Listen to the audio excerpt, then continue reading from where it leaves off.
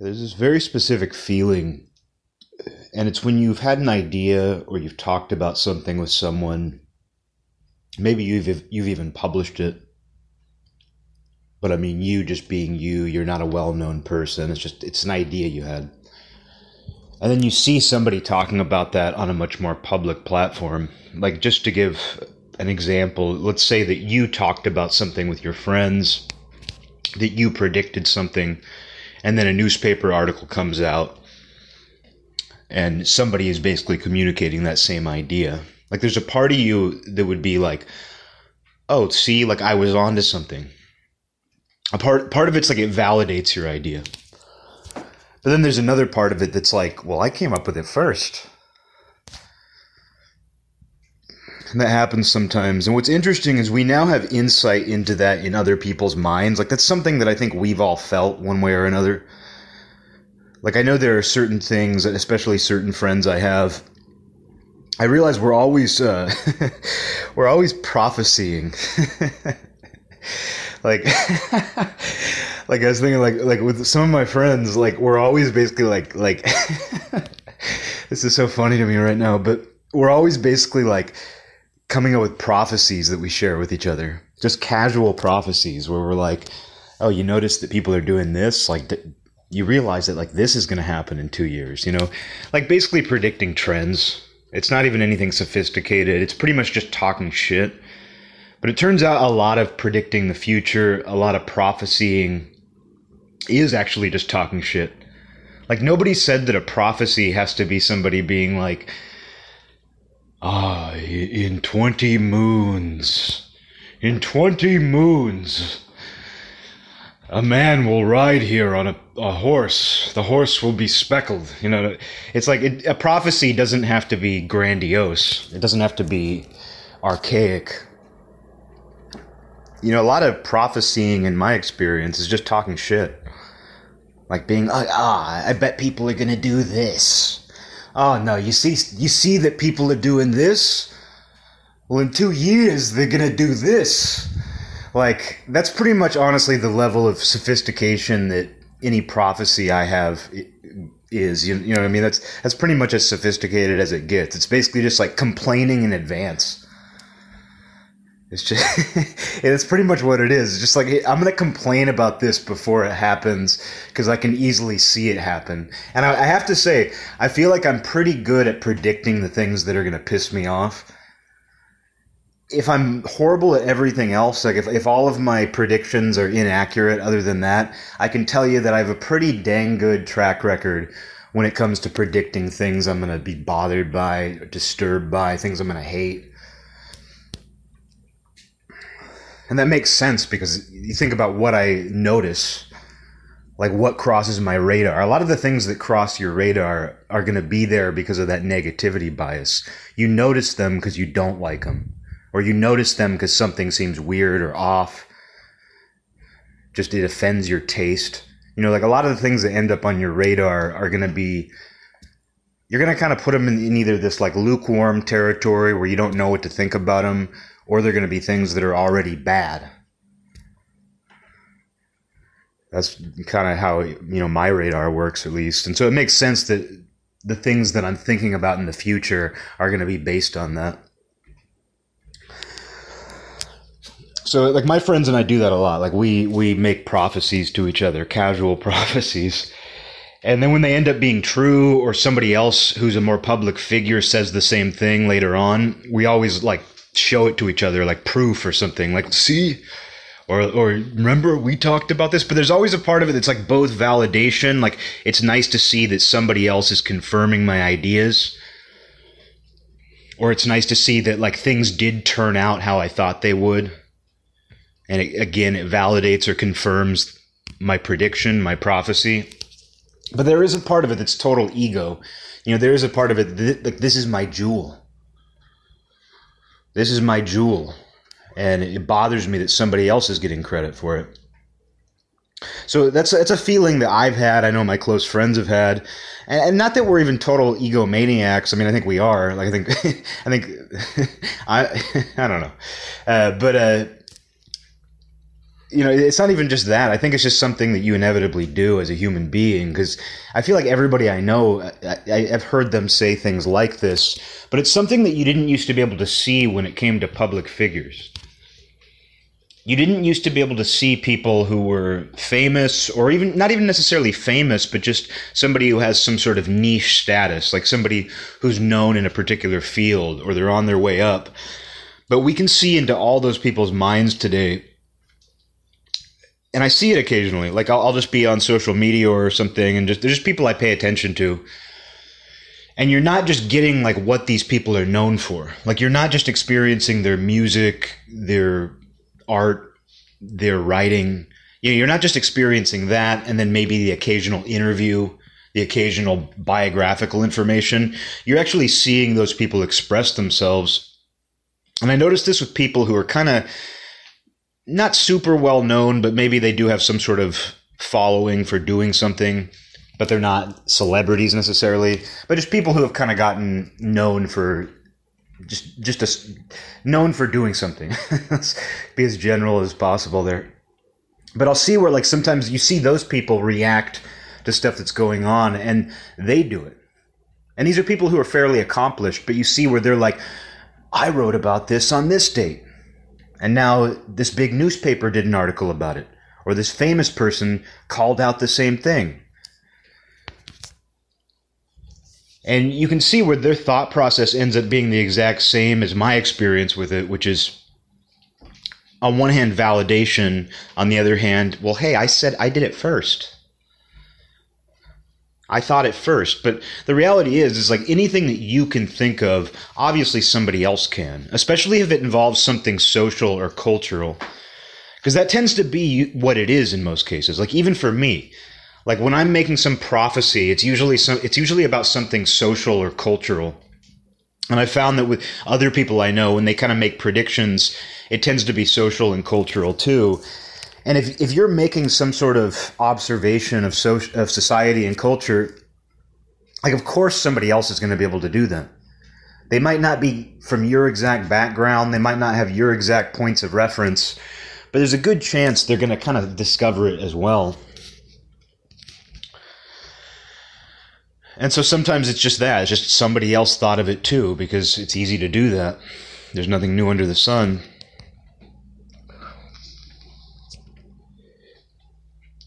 But people do that about restaurants. It really has no limits. It really never ends. Somebody who's been to a restaurant before anybody else, it's like, I used to go there first. I discovered that restaurant before. Oh, all my friends are going to this restaurant now, and I was the first one. They heard about it from me. Oh, you know about that from me. That's something that I experienced in childhood, teenage years, especially when people are. I don't think that teenagers are necessarily more petty than adults. I think adults learn how to hide their pettiness more. A lot of them. A lot of people do figure it out, but then again, there were a lot of teenagers that I'm amazed looking back at them. Like they seem to have figured it out way back then, but with teenagers, it's like the pettiness is much more raw. They haven't learned to hide it yet, like adults do. And so you'll see these really like snap reactions to things. You'll see where somebody just, their insecurity or whatever it is inside of them, just, they can't restrain it. And like I remember this experience where like somebody would be talking and somebody might say like, oh yeah, I was listening to Radiohead last night, and then like another friend snaps and just like is like, you know them because of me. You only know them because of me. It's hilarious, and I'm sure I've done that. I'm sure I've done that. It's just it's something you do, but it's like this idea that like if somebody's talking up, the idea behind that is if you introduced somebody to something. And now they're talking about it in your presence, you almost feel like they have to give you credit. Like they have to say like, oh, I was listening to Radiohead last night and, I know about them because Mike introduced me. Just like you're not going to do that just to talk about something every time you bring it up. Like you're not going to like satisfy your friend's ego, Mike's ego. It's what we call satisfying Mike's ego. doing a little doing a little satisfying Mike's ego. But you're not going to just say that every time. But there's like something inside of Mike who's like, you only know about them. You heard about it from me. You heard about them from me. It's like, oh, I was going down to the burrito shop. And then Mike's like, you only know about that burrito shop because of me. Oh, I was the first one to go to that burrito shop. But if you pay attention, people are doing this all the time. Adults do it all the time. Turns out adults do it about restaurants. Kids don't do that about restaurants. If you see kids arguing about a restaurant, like if you see a kid trying to act like he was the first one to go to a restaurant before all his friends, something's very wrong. So adults do this with things like restaurants. Like kids tend to do it with bands. Teenagers tend to do it with bands. Adults tend to do it with things like restaurants, vacation spots. It just gets worse. It doesn't get better. It gets worse. The things that people... Like, I would rather fight over bands. That's why, like, on every night's a school night, I've always made it a point where if I play something that was introduced to me by a friend of mine, I know I've probably forgotten once or twice, but I do try to make it a point to say who sent it to me, who told me about it, who played it for me the first time. You know, it's like I don't need to take credit for that. And actually, the people I know who introduce me to music, in most cases... If they're my good friends, they want credit. they don't want me pretending that I found it because they're jewel hunters, you know, just the same as me. So I try to do that because I know how I would I know how I would feel in that situation. But no, it is the endless pursuit of jewels, and I won't turn this into another endless pursuit of jewels episode. But it is kind of that. And like, as you become an adult, it's like, it's not that the pettiness disappears. It's not the desire to like claim something as yours disappears. It's that you get better at hiding it in some cases, or you focus it on things that seem important. Like when you're an adult, a restaurant seems really important. It seems so important to have taste in restaurants and to go to restaurants and to be able to talk about restaurants. I'm not saying not to do that. I'm not saying that's uncool, even though it is. No, but obviously people love restaurants. But as an adult, it's like very easy to think that like, oh, you know, that pettiness. Oh, I'm no longer a pet. Oh, teenagers just argue about like who heard what band first. Meanwhile, you're sitting there thinking like, well, let's not tell anybody about our secret restaurant. Because we don't want to see our friends there. We don't want to tell our friends about the good food because it's our secret restaurant, our little hole in the wall. You know, it's like you can easily trick yourself by focusing on shit like that, but that shit's even more absurd. And it's funny to see that, though, like I was getting at. Like, it's funny that we have insight into that now, where you'll even see it with very famous people. You get to see very successful, accomplished people, celebrities. You get to see them now be very petty. And it's not just the social media, Twitter type accounts where they do this, although they do it a lot on there. And you learn a lot from even a very polished celebrity. Like if they express themselves on there, you learn something about their psychology. And if they never say anything bad, like if they never talk any shit, that's actually pretty incredible too. Like that says something about them as well. Like that shows you their professionalism or their discipline or just their disinterest in communicating that way. But it's pretty incredible because, you know, the way technology is developed, the way digital technology is developed, you know, it's brought us a little bit higher, you know, to the sky, but it's brought the stars down a little closer. So we're a little bit closer to celebrities. Like you can interact with them and they might very well read what you say right when you say it. Like think about that. Like you think about fan mail and things like that, where it's like you send fan mail, you don't even know if the person actually reads it. They send back an autographed 8x10. That was just the classic style. That was pretty much the most you're going to get, unless you happen to run into a celebrity backstage or in public. But even then, it's like you're not like really interacting with them.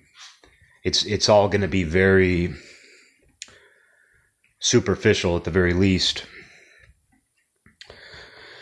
But with the stars being brought down a little closer and us being raised up a little higher, you can now have this direct interaction where like if a celebrity tweets something, you can reply to that, and I do this all the time. I reply. That's one of my big hobbies. I have so much time for tweeting at celebrities. No, but you can tweet in response to them, and there's a reasonable chance that they might read that right away, and they might even respond. Like, obviously, they get so many responses, they don't look at everything. They don't respond to everything. There are celebrities who claim they don't look at any of that. But there's also a good chance that they're going to read it. And we see that. We can see that they do. They'll interact with people. They'll get in fights with people. So that's an interesting thing in and of itself. That, like, you can immediately contact a celebrity and actually interact with them in the raw. Because they might be in a bad mood. They might be argumentative. You might be argumentative. Who knows? It's a whole new world, though, in that way. And you can see where the people have chosen to throw rotten tomatoes at these celebrities. Like, just the endless hostility and negativity that is directed at famous people, even people who are completely undeserving. Like, yeah, you expected it with Trumpsfeld. Like, you expected that, like, if Trumpsfeld did a tweet, it's going to have a bunch of extremely vicious, angry responses. You expect that. Some people, it just kind of makes sense that that's what the response is going to be. But, like, every once in a while, you'll hear about something going on. Like, there was something going on months ago. It might have been around election time. And it was like some actor like Chris Pratt was under fire because people found out he was a Republican. And then, so he was just getting this massive amount of hate directed to him. And this is so interesting that it's like people thought that guy deserves really angry, mean, petty comments. Like, somebody thought that that's what you need to do. And so that's what happens, though, when you give people that ability. Yeah, people could write a hate letter through the mail and it'll sneak in with the fan mail.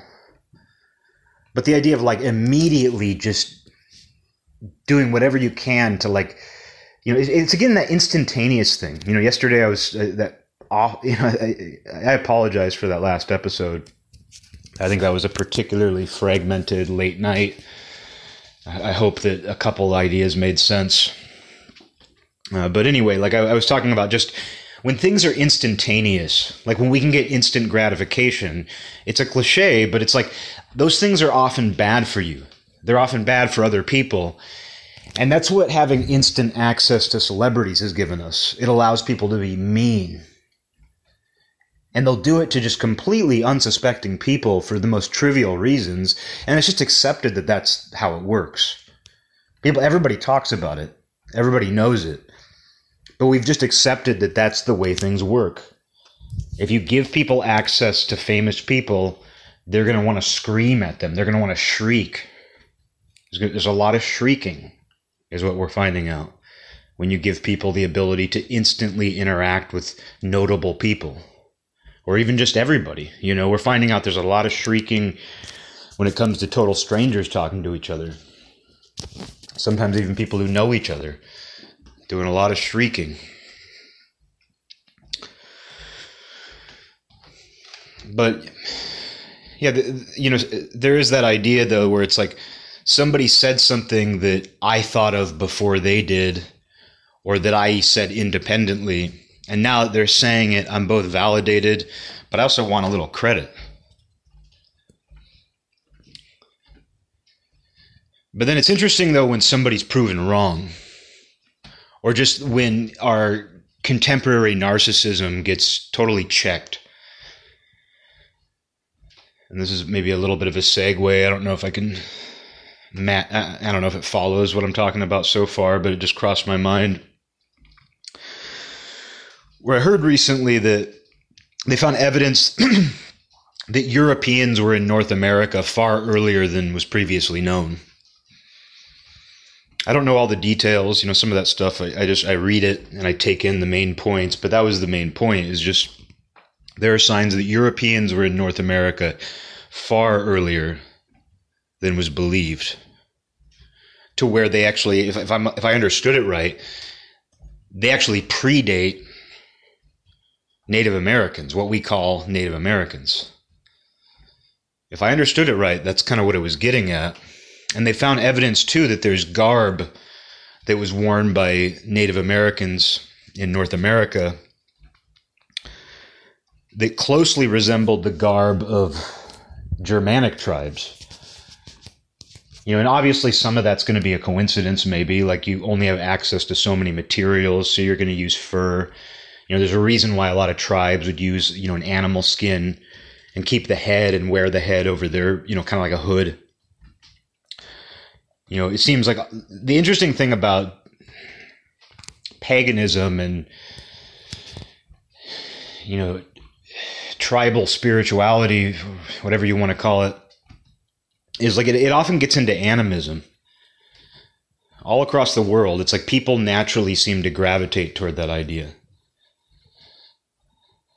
Having that spiritual relationship to animals and using animals to decorate yourself, especially in a ceremonial way. So some of that could just be the fact that we as human beings tend to do that. But they did find some evidence that the garb was strikingly similar. And this new thing that came out in the last week said that, there's signs that Europeans were here far, far earlier than anybody previously knew. And if I understood it right, it was maybe even earlier than any other known people, or at least around that time. And that challenges so much of our perception.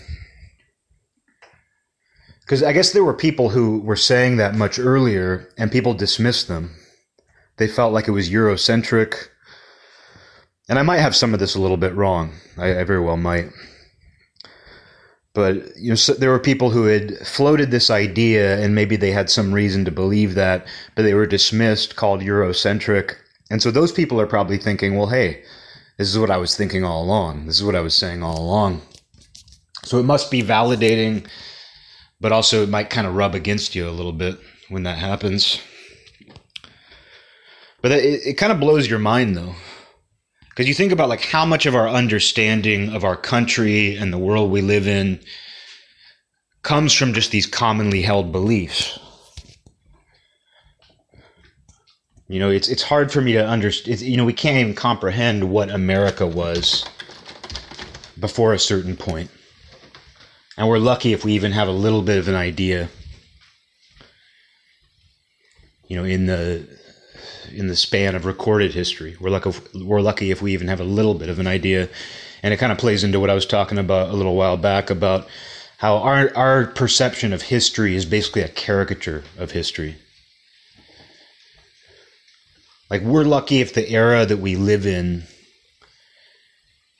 will be captured by a caricature of American Idol.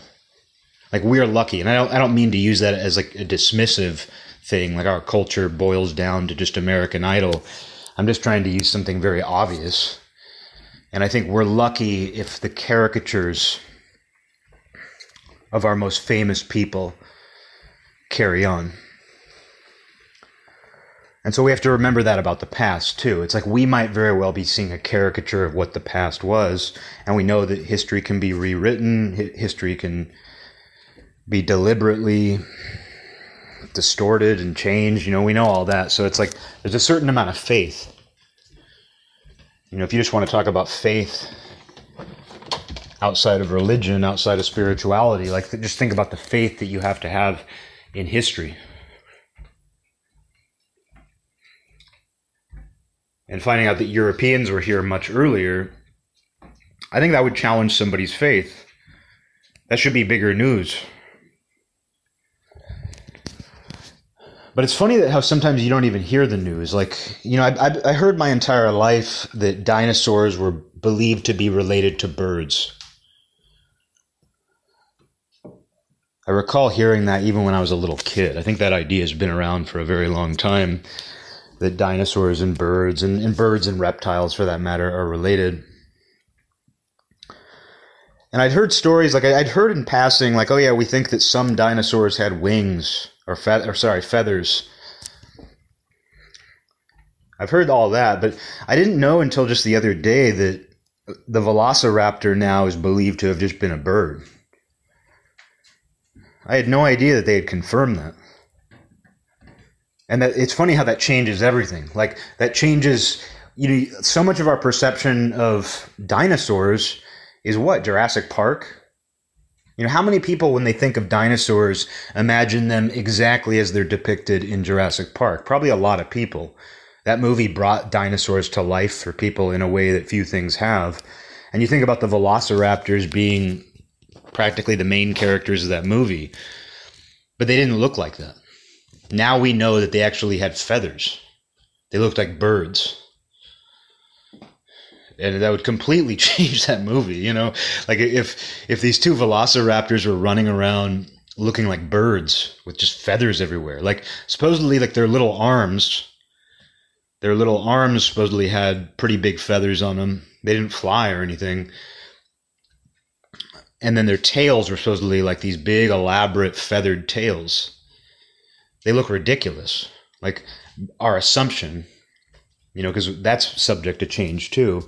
But the current assumption, and it's widely accepted now, because they apparently found a velociraptor skeleton where you could still see I don't know what they're called, like maybe indentations.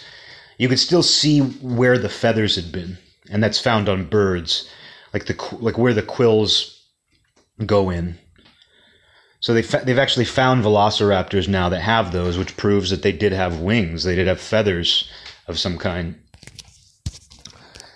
And so it immediately outdates all of these depictions of velociraptors. Like, I bet if you ask the average person right now, like, draw a velociraptor, they're going to draw what they saw in Jurassic Park. And I don't know how this passed me by. Like, I feel like this is something that I should have just known. And this apparently like was confirmed in 2007. And, I had a lot going on around that time, so maybe that's the reason. But it's funny how that just completely changes everything. We've gotten a little bit confident, a little bit arrogant. We think we know what dinosaurs look like, and then we find out that, oh no, they look completely different.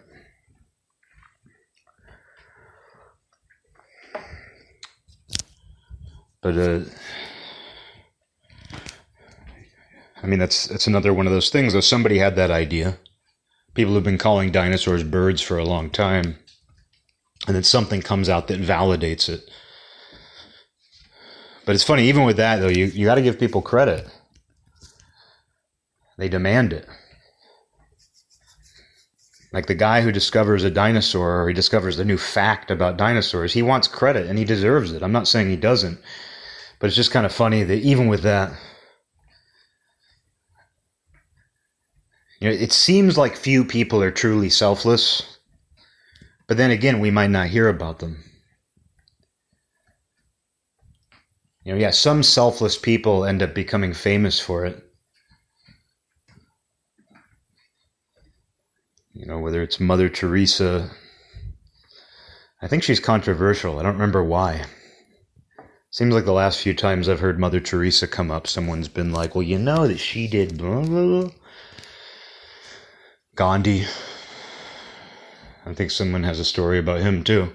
I'm sure all these people have stories. But anyway, people who have been, whether it's true or not, these people who have become world famous people for their selflessness, not everybody gets that much credit for it. So it's like, I think there are people who they're selfless, but you're never going to hear about it. Because sometimes you do have to be assertive if you want credit for something. Sometimes you have to ask for it. And you see that with every subject. The person who discovers something about dinosaurs is going to want credit for that. The person who writes a given guitar riff wants credit. They stole my riff, The person who goes to a restaurant first wants credit. It goes on and on. And I'm the kind of person who likes getting credit. Like, I completely understand crediting people and receiving credit. It feels good. It's as simple as that. Like, when you get away from ego and all that, it's like, it feels good to be given credit for something. And it's actually not hard to do either. It's not hard to give somebody credit. But people are afraid to do it. And it's such a dirty feeling. It's such a dirty feeling when you take something from somebody and you don't say where you got it from. Not that you have to do it all the time, every time, but it's something that people do often, like where they just think, like, I'm going to take this, and I guess I don't need to give credit. Maybe they like the idea that somebody thinks they did it, or they came up with it. But that's such a cheap and dirty feeling. I feel like I had something else that I read. I feel like there was something else involving history or science. There were the dinosaurs. There was the European history. It's not important enough. If I can't remember it, it's not important. If I can't remember it, it must not be important. But I think about discoveries like that just because they do rock people's foundations. And so much argument is based around what's right, not just right now, like not just what we should do, but who has the right interpretation of history. You can see where that's actually one of the big battles going on in our society. And I think it's always going on, but right now it's particularly big, where there's a lot of people arguing about what the true history of the United States is. And that's an existential argument. It's an existential debate. Because that has the potential, and I mean, not just the potential, because we can see the impact it's having. But, that can pretty much shake your entire foundation.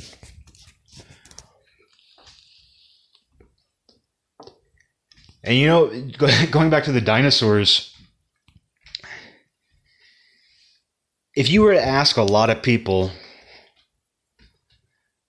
you know what? We can have reptilian-looking dinosaurs. Like, we can go back to the old-looking velociraptor. Like, we can forget that velociraptors actually look like ridiculous birds. Just say the word. Just nod your head. We're gonna do a vote. We're gonna do a vote. And people are gonna vote on whether or not they want to believe that velociraptors were covered in a bunch of feathers. I bet most people would vote to go back to the Jurassic Park style velociraptor. I bet people would rather just believe that.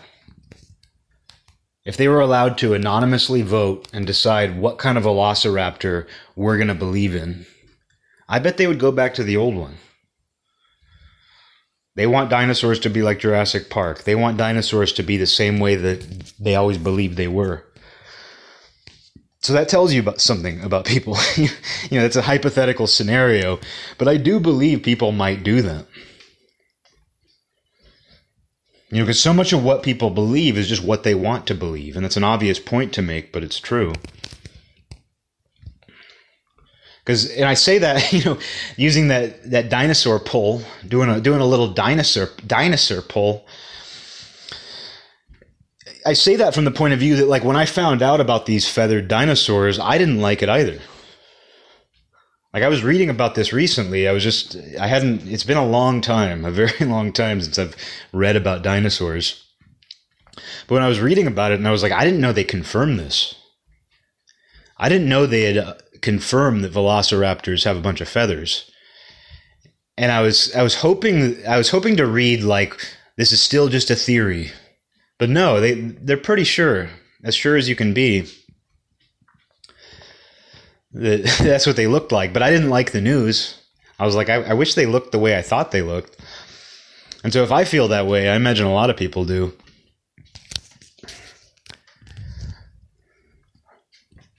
But I mean, that's the crazy thing about the time we live in, is it's not just that people are dissecting what's happening each day as new events happen, and everybody seems to have a completely different point of view on it. Not just a different point of view, but conflicting point of views. It's not just that that's going on.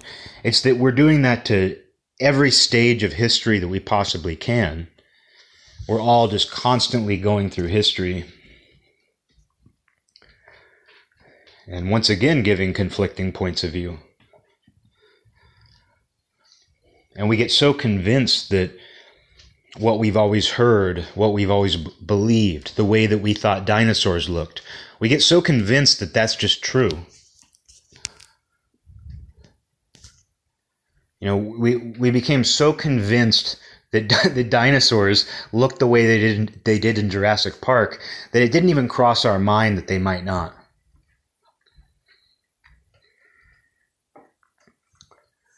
We become so. There we go.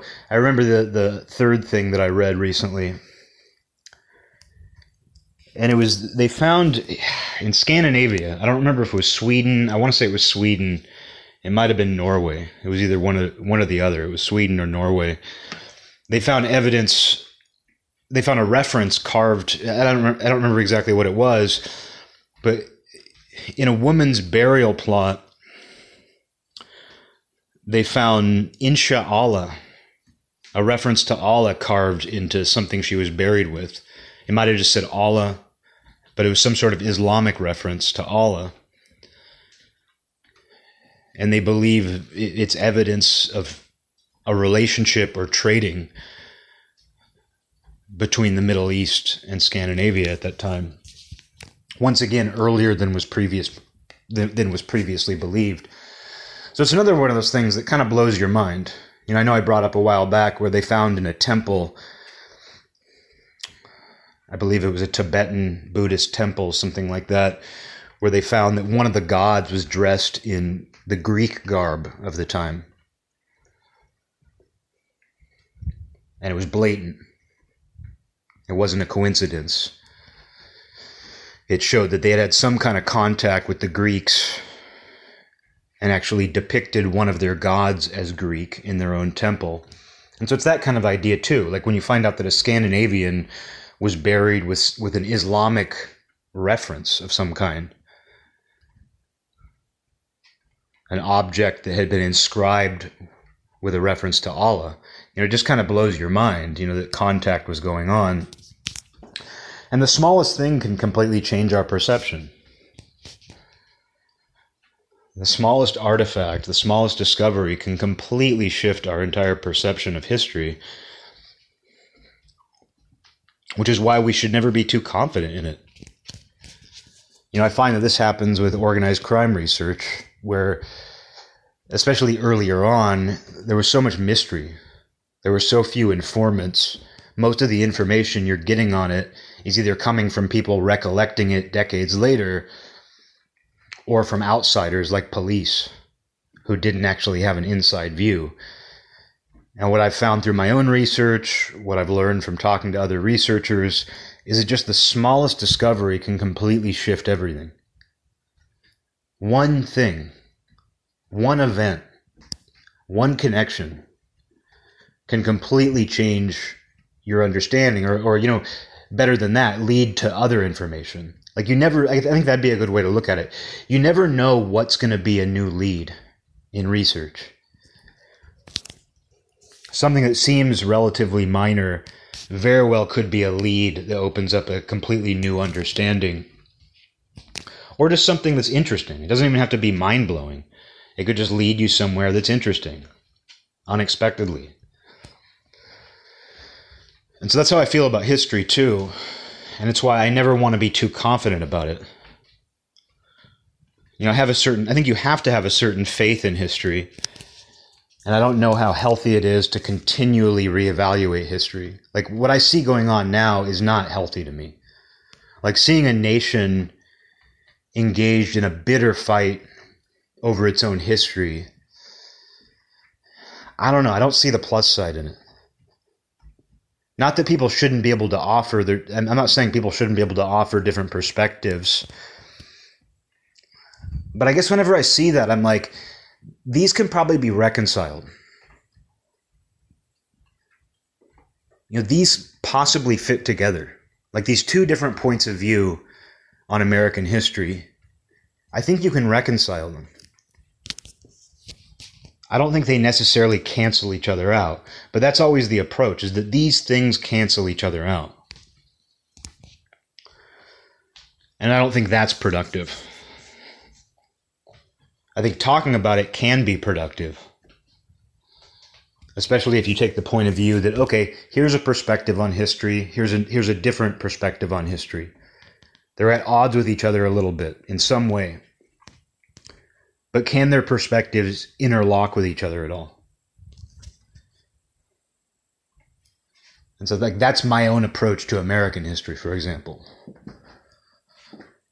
And it's my way of saying it's not a matter of good or bad. It's that good and bad are just in this continually interlocking process. Very pretentious way to put it. But it is kind of how I see it.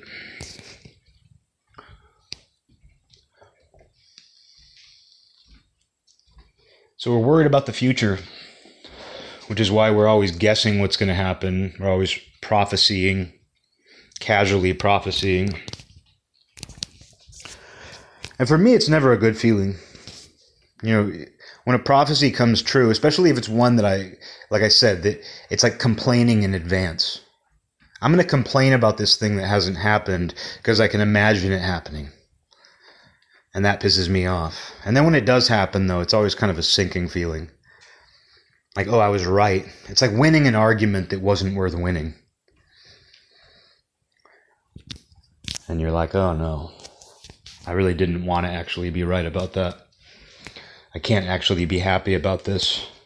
But we do that continually. You know, we're just continually predicting, guessing.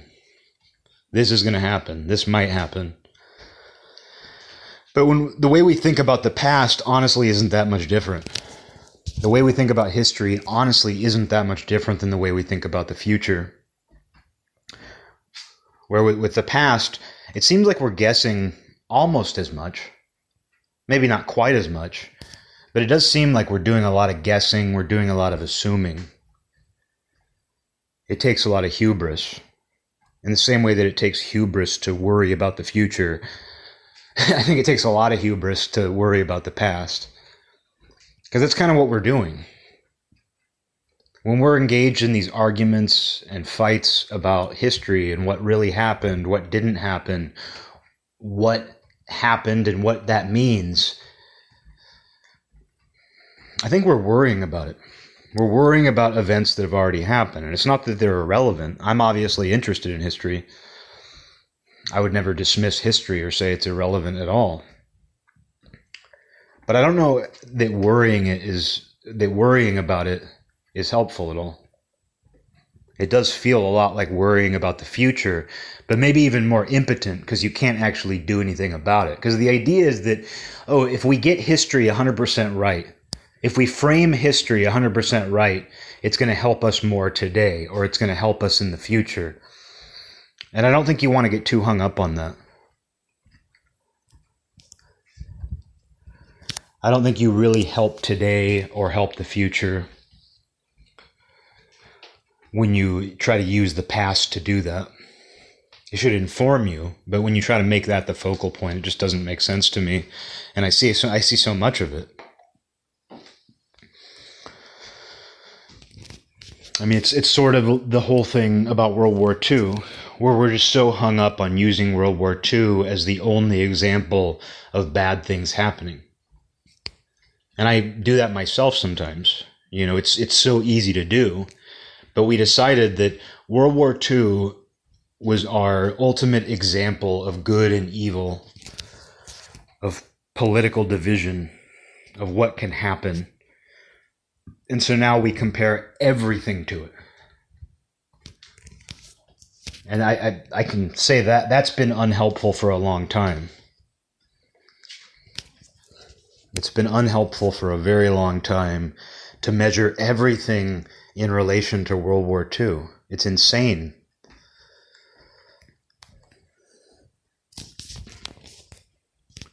And I think it is a form of that. It is a form of trying to use the past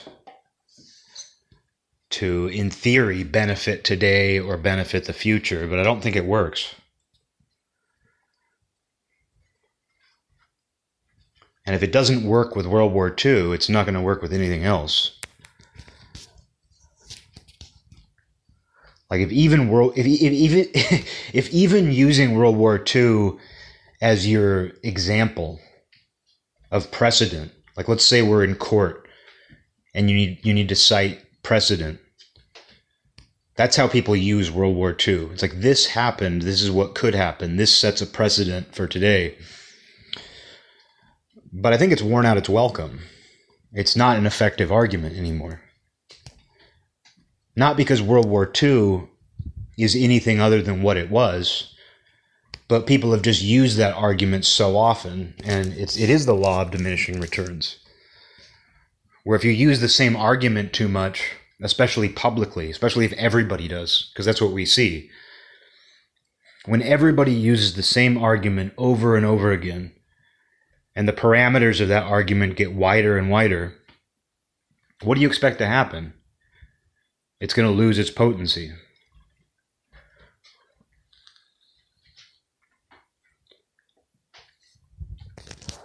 And I don't know what it is about today that's so difficult for people to handle. Like, I don't know why you can't just use exactly what's going on right now as your argument, as your basis. But people need to be able to contextualize something. Like, they can't just describe their enemy exactly as they are. They have to cite this precedent and be like, my enemy is kind of like these guys from 80 years ago. And I think they're going to do the same thing if given the chance. They can't just say, this is what my enemy is. This is a description of them. This is what they do.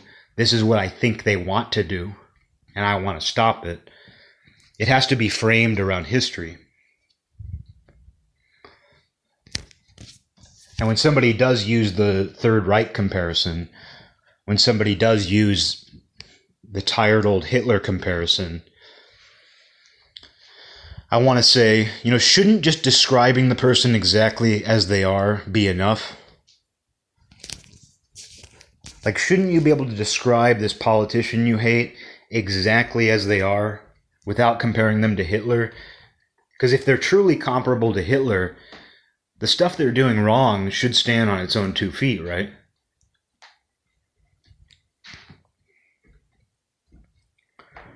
Be interested to see if people keep using that one. I mean, some people will. But we can see where 9/11 gets used very broadly now, too. We've seen where in the last couple of years, last year and a half, where 9/11 gets invoked for all kinds of reasons, all kinds of crazy reasons. There was somebody who compared unvaccinated people to 9/11 terrorists. They said, like, they're causing the same amount of harm. They're putting people's lives at risk by being unvaccinated, so they're kind of like the 9/11 terrorists. I saw people making the comparison between the January 6th riot and 9/11 as well. Equally bizarre. Not quite as bizarre, actually. No, not quite as bizarre as comparing the unvaccinated to 9/11, but it's kind of the same thing. It's like, if this thing is bad enough on its own, shouldn't that be how you define it? Like, what makes you need to compare it? What is it that makes you need to have this comparison just so people know for sure? Oh, in case you didn't notice, this bad thing is a lot like this other bad thing. That just seems manipulative from the start to me. Because, like, if somebody down the street shoots somebody, I'm not going to need to use the argument of, hey, somebody down the street shot somebody, and you know that this person shot somebody, and that's a crime, and because somebody else shot somebody and it was bad, this guy who shot somebody down the street, that also makes it bad. No, you don't need to do that. All you need to say in that case is, a guy shot somebody down the street, and everybody says, oh, that's a problem. That's illegal. That's a sin. That's horrible. There's no need for comparison. And so if something is truly bad enough, it should speak for itself. And so anytime you see somebody making a comparison, unless it truly is just perfect, but even then I would say, why use it? And it's not like I'm anti-comparison. Obviously, a lot of my thinking on this, in the way that this show is just finding analogies, finding comparisons between things. But when you see it being done manipulatively, that's what bothers me. Because I would say 9 times out of 10, if you see somebody making that sort of comparison, the person doing it knows it's manipulative deep down. Everybody who sees it knows it's manipulative. And if it's manipulative, why would you even give it the time of day? Why would you even think about it?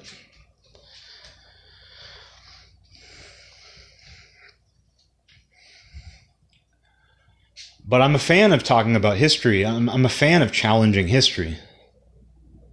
And I think we should do that continually. I think we should be continually trying to challenge history, but not in a manipulative way. You know, you shouldn't be challenging history just so you can pull the rug out from somebody else. It should just be from a legitimate interest in learning more. Because when you find something out, even if it's very minor, it can be earth-shaking.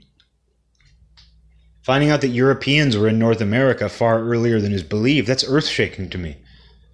It doesn't have any real implications, although it kind of does. You know, it definitely changes our understanding of immigration. Not that there were Europeans living here permanently. I don't know what the story is, but I should really look into it more to be bringing it up a couple times on this show. But it's just one of those things where it is kind of earth-shaking, just kind of earth-shaking at the very least. Kind of earth-shaking. And I think that's why we have to be careful about it, though. I think that's why you don't want to use history as a weapon.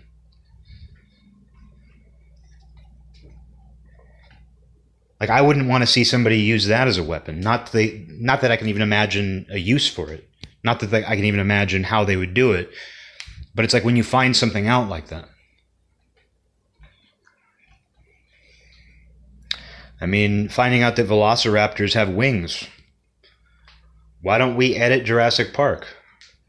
Why don't we petition Hollywood and say, hey, you know, Jurassic Park is pseudoscience. Jurassic Park does not accurately depict the velociraptor. Either edit in feathers or we're going to boycott. Since we're boycotting all pseudoscience, since we're branding things pseudoscience, it seems like pseudoscience to me to depict velociraptors differently than they actually were. If Steven Spielberg can edit out guns from E.T. and add in walkie-talkies, which he did, I think we can edit in feathers. I think we can make these velociraptors in Jurassic Park look like stupid birds.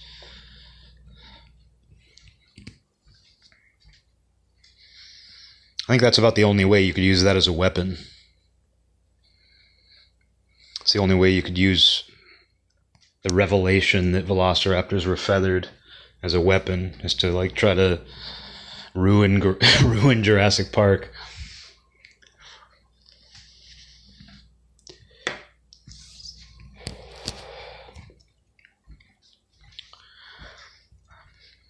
But I mean, what's funny about all this, though, is just that people do have these different takes. Like, that's one of the funniest things about being a human to me, is just that you're guaranteed to find somebody who believes something else. It could be about the way the mind works. It could be about fitness. It could be about which place has the best burrito in town. It could be about what good music is. Like, you're always going to find something who believes something else. It could be history. It could be somebody has a different belief about what took place at a certain point in history based on the limited evidence available. And people get upset about that. People fight about it. People are bitter rivals. People get in rivalries about the future. You know, people are like, oh man, like things are going to be this way. And somebody else is like, no, they're going to be this way. People get in fights. I mean, that's pretty much what a lot of politics are. A lot of political arguments, are basically just, I think this is going to happen. Yeah, well, I think this is going to happen. Well, this is going to happen if you get power. No, this is going to happen if you get power. A lot of it is just kind of making these bold, audacious declarations about the future while trying to influence the future. So that's kind of what politics are. It's just kind of arguing about prophecies. And it's not too much of a surprise that, like, the prophet is close to the king. He's used for political purposes. The prophet often has a political role in stories, and people don't like it. They see where the prophet has influenced the king's politics. The king is making all of his decisions politically based on what the prophet tells him. So you can see where politics are basically that. They're not as cool. Politicians aren't as cool as prophets. But you can see a lot of their role is not so much the king as much as it is the prophet. I think this is going to happen. If you vote for him, this is going to happen. If you vote for me, this is going to happen. What we need to be worrying about is this. You see where climate change is a big part of the platform. What do you think that is? Even though it's based on something, I'm not dismissing climate change. God forbid it. God forbid you dismiss climate change. But no, you don't even have to dismiss climate change to see it as a form of prophecy. The prophets might know what they're talking about. You know, I believe prophets are right sometimes. So you can see where prophecy plays a big role, where it's like we're going to have to worry about the end of the world. The world is ending. Like if you were just to write this, like if you were to take away all modernity and write this as if it was a passage in the Bible, be like, this prophet claims, the king's prophet claims that the world is going to end soon in fire, and it's going to be inhospitable, uninhabitable. And so you must support the king and do what he says. Use less water on your farm.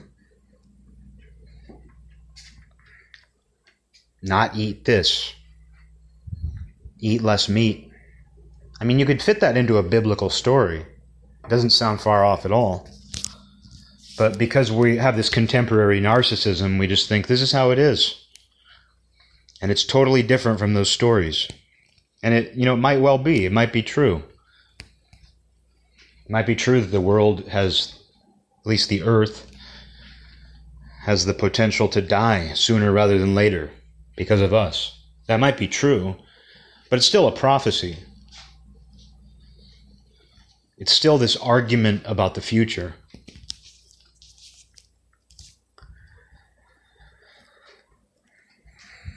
But the problem is it does feel like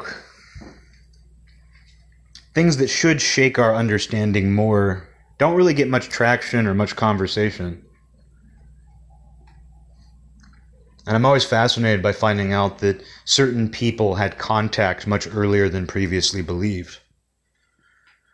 And that there was even a degree of cross-pollination.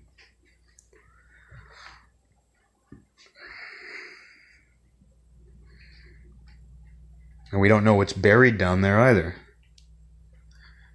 We don't know what's buried just below the surface of where we've been able to go so far. Maybe nothing.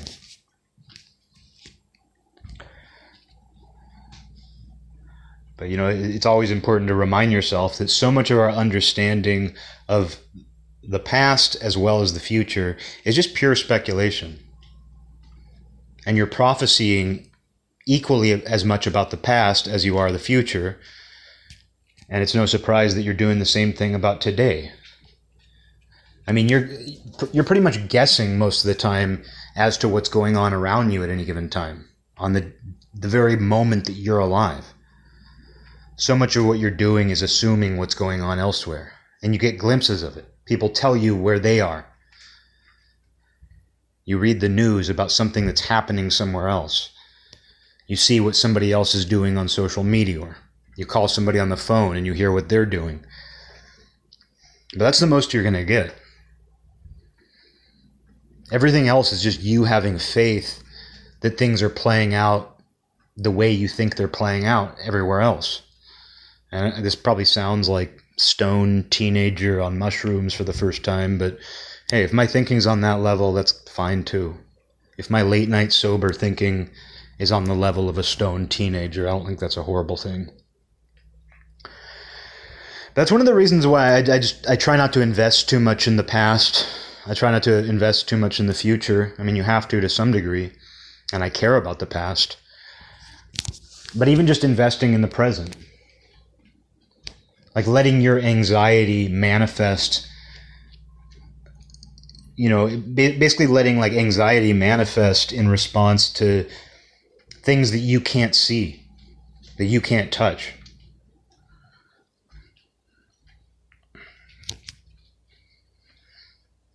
And that's probably the reason why my prophecying for the most part is just complaining about things that haven't happened, or things that happened in the past for that matter, because I do some of that too. But no, I think that's why a lot of my just predicting probably comes from that sort of, oh, there's going to be things that happen that I don't like. And they're usually petty things. Like in my case, I do a lot more assumption about petty things that are going to happen, things that occur that I'm going to have a petty response to. But in some way, that's fun, because it doesn't end up being earth-shaking. That's the nice thing about caring about petty things, is if you care about petty things and you know they're petty, the nice thing about them is they're not really earth-shaking. It's just sort of like, I predicted that this thing was going to happen, and it did, and it sucks, and that's all there is to it.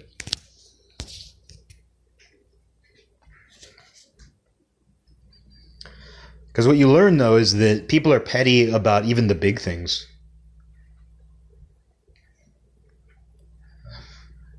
Like when you think about the way politicians talk, the way partisans talk, they're being very petty about things that they say are more important than anything. Pundits, partisans, politicians, all these types of people, they act like they're talking about the most serious things in the world. And I would agree with them that many of the things they talk about are. As far as our human lives go, they often are the most serious things. But they do so in such a petty way that it's funny.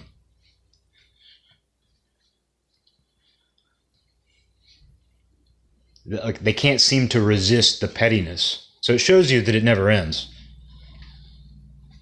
I mentioned earlier how people are like, oh, teenagers are so petty, caring about this band and who listened to that band first, whether that band sold out.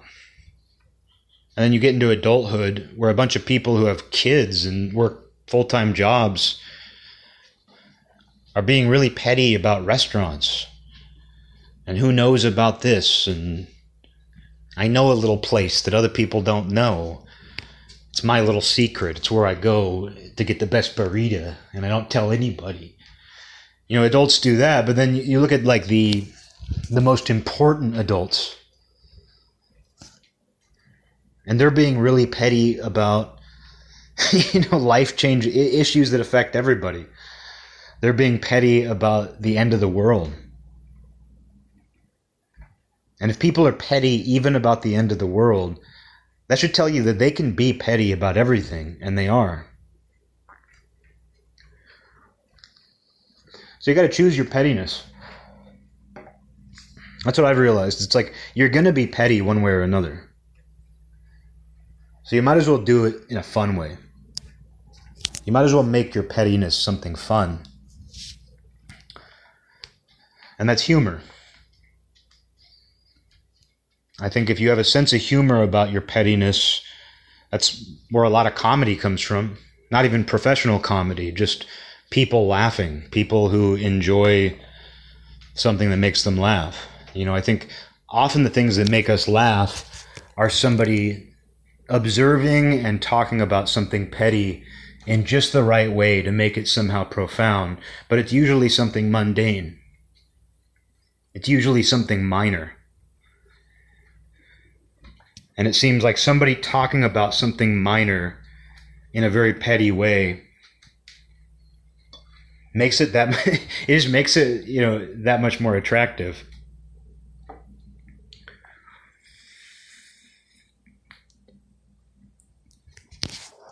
So yeah, you got to choose your pettiness. And you got to know when you're being petty.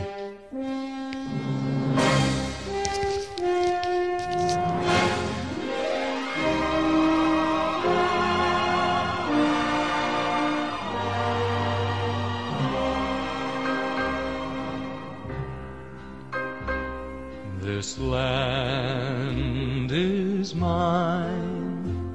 God gave this land to me. This brave, this golden land to me. And when the morning sun reveals her hills and plains, I see a land where children can run free.